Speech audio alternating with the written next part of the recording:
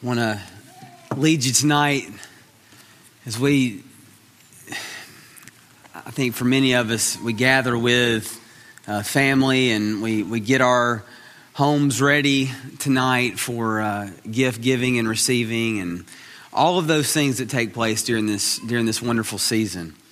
I want to take you to a passage just to help focus our attention on Christ, the one who has come and the one who is coming again, and a passage that is very well known, I believe, to you, to a text that's very well known, and one for us just to reflect on for a few moments tonight, and just allow the Lord to prepare our hearts, not only for just us to truly grasp or seek to understand, just how wonderful He is, to help give a foundation for all the other things that we will do this Christmas season, but also to help really press us on to the life that He's called us to.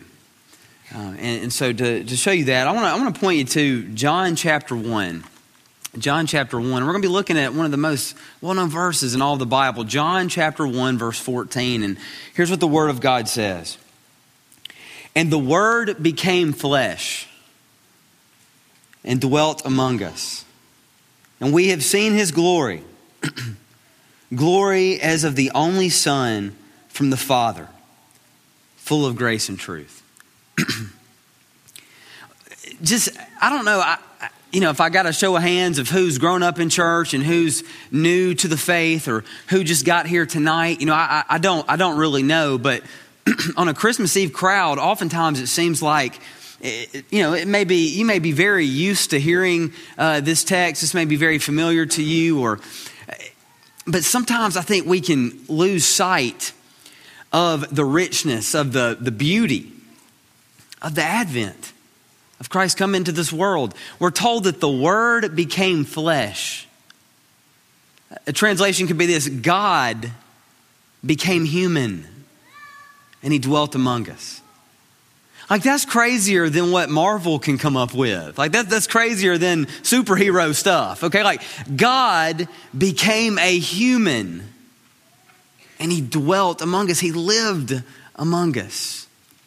I want us just to think for a little bit tonight on what that means, and also just to show you, just within even this text, kind of prove that text to you. The first, when we say the Word became flesh, we're told in verse 1 through 3 a little bit about the Word. It says, in the beginning was the Word, and the Word was with God, and the Word was God.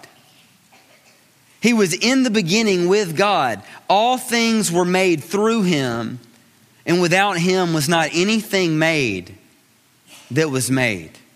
In Him was life, and the life was the light of men. The light shines in the darkness, and the darkness has not overcome it. John says in chapter 1 that God became flesh. He says that the Word was with God and the Word was God. That nothing that has been made was made without the Word, without this one that we're told became flesh. That's amazing. We see that the baby was God. But we also see in the Word becoming flesh, we see that the baby was fully human. That not only is Jesus fully God, but Jesus is fully human. He became flesh. And He dwelt among us. We also see there in dwelling with us that He desires to be with us. So tonight, just from the reality that God, or that Jesus is God, that Jesus is human, and that Jesus is with us, there that we see in that text, I want us just to reflect on a few truths from the Scripture. The first is tonight, this Christmas Eve, know and believe and hear that God loves us. Hear it tonight, that God cares for us. See, when we look into the manger, and there's the baby, and we have the picture in our head, and there He is. When we think about that God became a baby, There are so many things that should be complicated in our brain. But in the midst of the difficulty to grasp hold of that truth, we need to see from the Bible, we need to understand that the fact that God came to this earth shows God's desire to have us, shows God's care for us, shows God's love for us. You know, we're told in the scriptures that as people born in the flesh, that we were far off, that we were without hope and without God in this world. God becoming a baby, when we see him come and then he lives and he dies, when we see this, we see God's care for us and his desire to come and rescue, to redeem, to restore what was broken. We see God's heart, that God cares for us and that God loves us. And tonight, maybe on this Christmas Eve, that you have this thought that God doesn't really love you, that God doesn't really care about you, that God's forgotten about you. Let the incarnation speak into your heart right now. God hasn't forgotten about you. God came, and God came that we might have life. God loves us. And he shows his love in that he comes and he lives and he dies in our place. He dies in the place of sinners. He came to rescue sinners. But don't miss tonight the truth. It's not just that our sin is so bad that Jesus Christ has to come and rescue us. It's also that God loves us so much, that he cares for us so much, that his heart beats so fast for us that he came. And he came to rescue and to redeem and to make whole. God cares for us. Don't miss that tonight. The Word became flesh and dwelt among us. But secondly, I want you to see in this text, not only does he love us, not only does he care for us, but I want you to see this, that God understands us. God understands us. See, not only is he born, he's fully God, which is, that's amazing. God became flesh. But we also see he's fully human. He knows what it's like to be thirsty. He knows what it's like to be hungry, to be abandoned. He knows what it's like to be abused. He knows what it's like to be overlooked. John 1 here, it says that he came to his own, but his own people did not receive him. He knows what it's like to have people whispering. He knows what it's like to have somebody that you love die. We looked at that this morning, him weeping over his friend Lazarus that he's about to raise from the grave.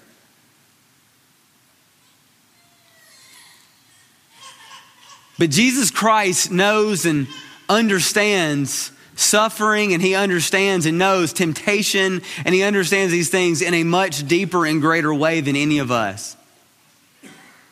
Jesus has suffered in such a way that it is so much greater than any suffering. As bad as the suffering that we may enter into this life can be, he has suffered far worse. Jesus has been tempted in such a way that for us, listen, you know how temptation goes for us. We're tempted and we may press and press and press in that temptation, but eventually we break. Jesus Christ was tempted and tempted and tempted, and yet without sin, he never broke. Jesus understands temptation so much more than we do.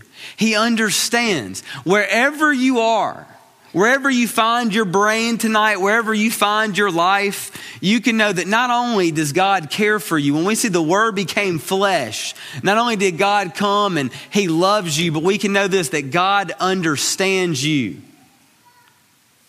He understands us. He has the infinite ability to comfort. I love this. The text, it says that God is the Father of mercies, and he's the God of all comfort, who comforts us in our affliction that we may comfort anyone in their affliction. God can infinitely comfort us. There's no affliction that we can be in that he can't comfort.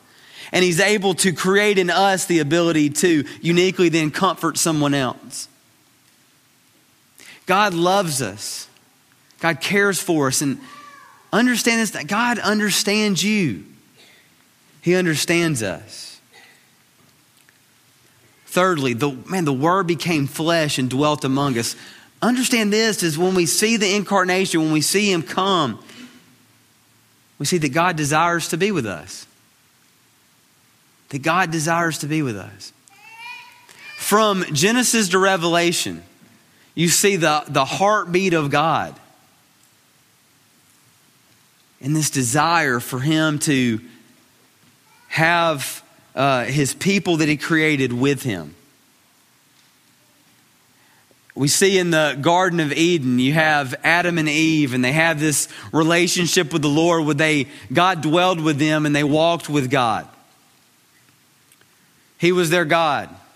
They were his people. But then the fall came and broke the relationship that God had with them, or his ability to be or dwell with them. And they're cast out from the garden, but God's heart to dwell with his people did not end. We can skip over some time and we see God dwelling with his people through a tabernacle. You remember that? You got the tabernacle, and in the tabernacle you had the Holy of Holies, and God would come and he would dwell with his people. Smoke and fire. It's crazier than a Marvel movie too. Okay, God dwelling with his people.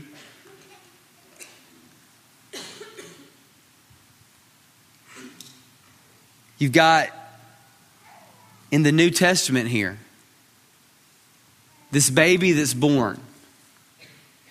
This one that's called Emmanuel. God with us. God coming and dwelling. The language here is the Word became flesh. God became human and he dwelt among us. He tabernacled is the word among us. He pitched his tent. That Jesus Christ came. He walked the Palestine. He fed people. He healed people. He was in person on the streets. Jesus died in the place of sinners. He was buried. He rose from the grave. 3 days later, he ascends to the Father. Day of Pentecost comes and people believe in Jesus Christ, that he died for their sins and he rose from the grave victorious over sin and death. They believed, and the Lord sends the Helper, sends the Counselor, sends the Holy Spirit to dwell within his people. God has a heartbeat to dwell with his people. He dwelt in the garden. He dwelt in the tabernacle. He dwelt in person in Jesus Christ, walking the earth. He dwells currently in the lives of those who believe with his Holy Spirit. He dwells in us. And one day, the second advent will come. He will come again. And he will dwell once again and finally with his people. We read that this morning, Revelation chapter 21. We read these words, and I'll read it again. Then I saw a new heaven and a new earth, for the first heaven and the first earth had passed away, and the sea was no more. And I saw the holy city, New Jerusalem, coming down out of heaven from God, prepared as a bride adorned for her husband. And I heard a loud voice from the throne saying, here it is, behold, the dwelling place of God is now with man. He will dwell with them, and they will be his people. And God himself will be with them as their God. The Word became flesh and dwelt among us, so that for all of eternity, we can be with our God. Those who are in Christ, that we can dwell with him forever. God loves us. God understands us. And God desires to be with us. The light has come. Jesus Christ has come, and And the message of the Bible is pushing us to see God's heart for us and for what he is doing in this earth to restore and redeem what was broken. But you saw in John the truth that though he came to his own did not receive him. We're told though in verse 12, but to all who did receive him, who believed in his name, he gave the right to become children of God, who were born not of blood, nor of the will of the flesh, nor the will of man, but born of God. The light has come to be received. This message that God loves us and he understands us and he desires to be with us, this is a message to be received. This is a message that's understood most clearly as we see the one born die in our place and raised from the grave. We must believe on Christ Jesus. But not only is the light, this message to be received, but this message is to be taken out. It's to be lived out in the world. One of the greatest questions I've had this Advent season is someone asked me when we were talking about the light and we were talking about the work of the Lord as they ask, but are we the church? Are we reflecting that life outside in the community? You know, God is a light in our darkness, but are we his church, or are we light in the darkness?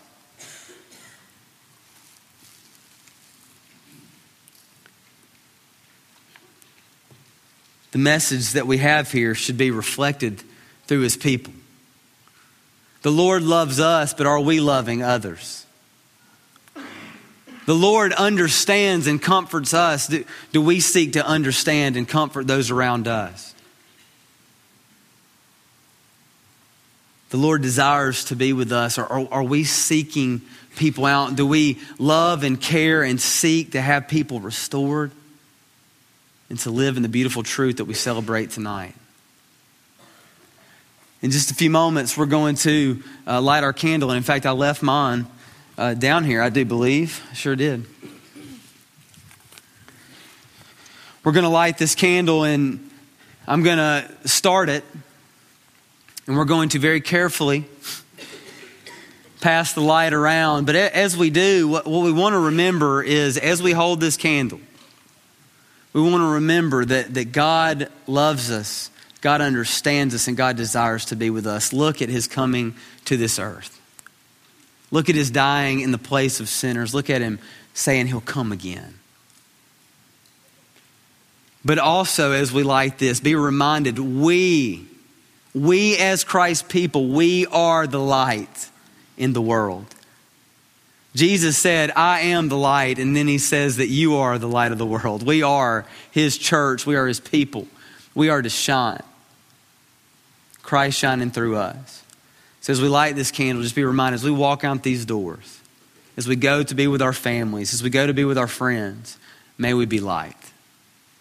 May we be light. Father, we love you. We thank you for the gift.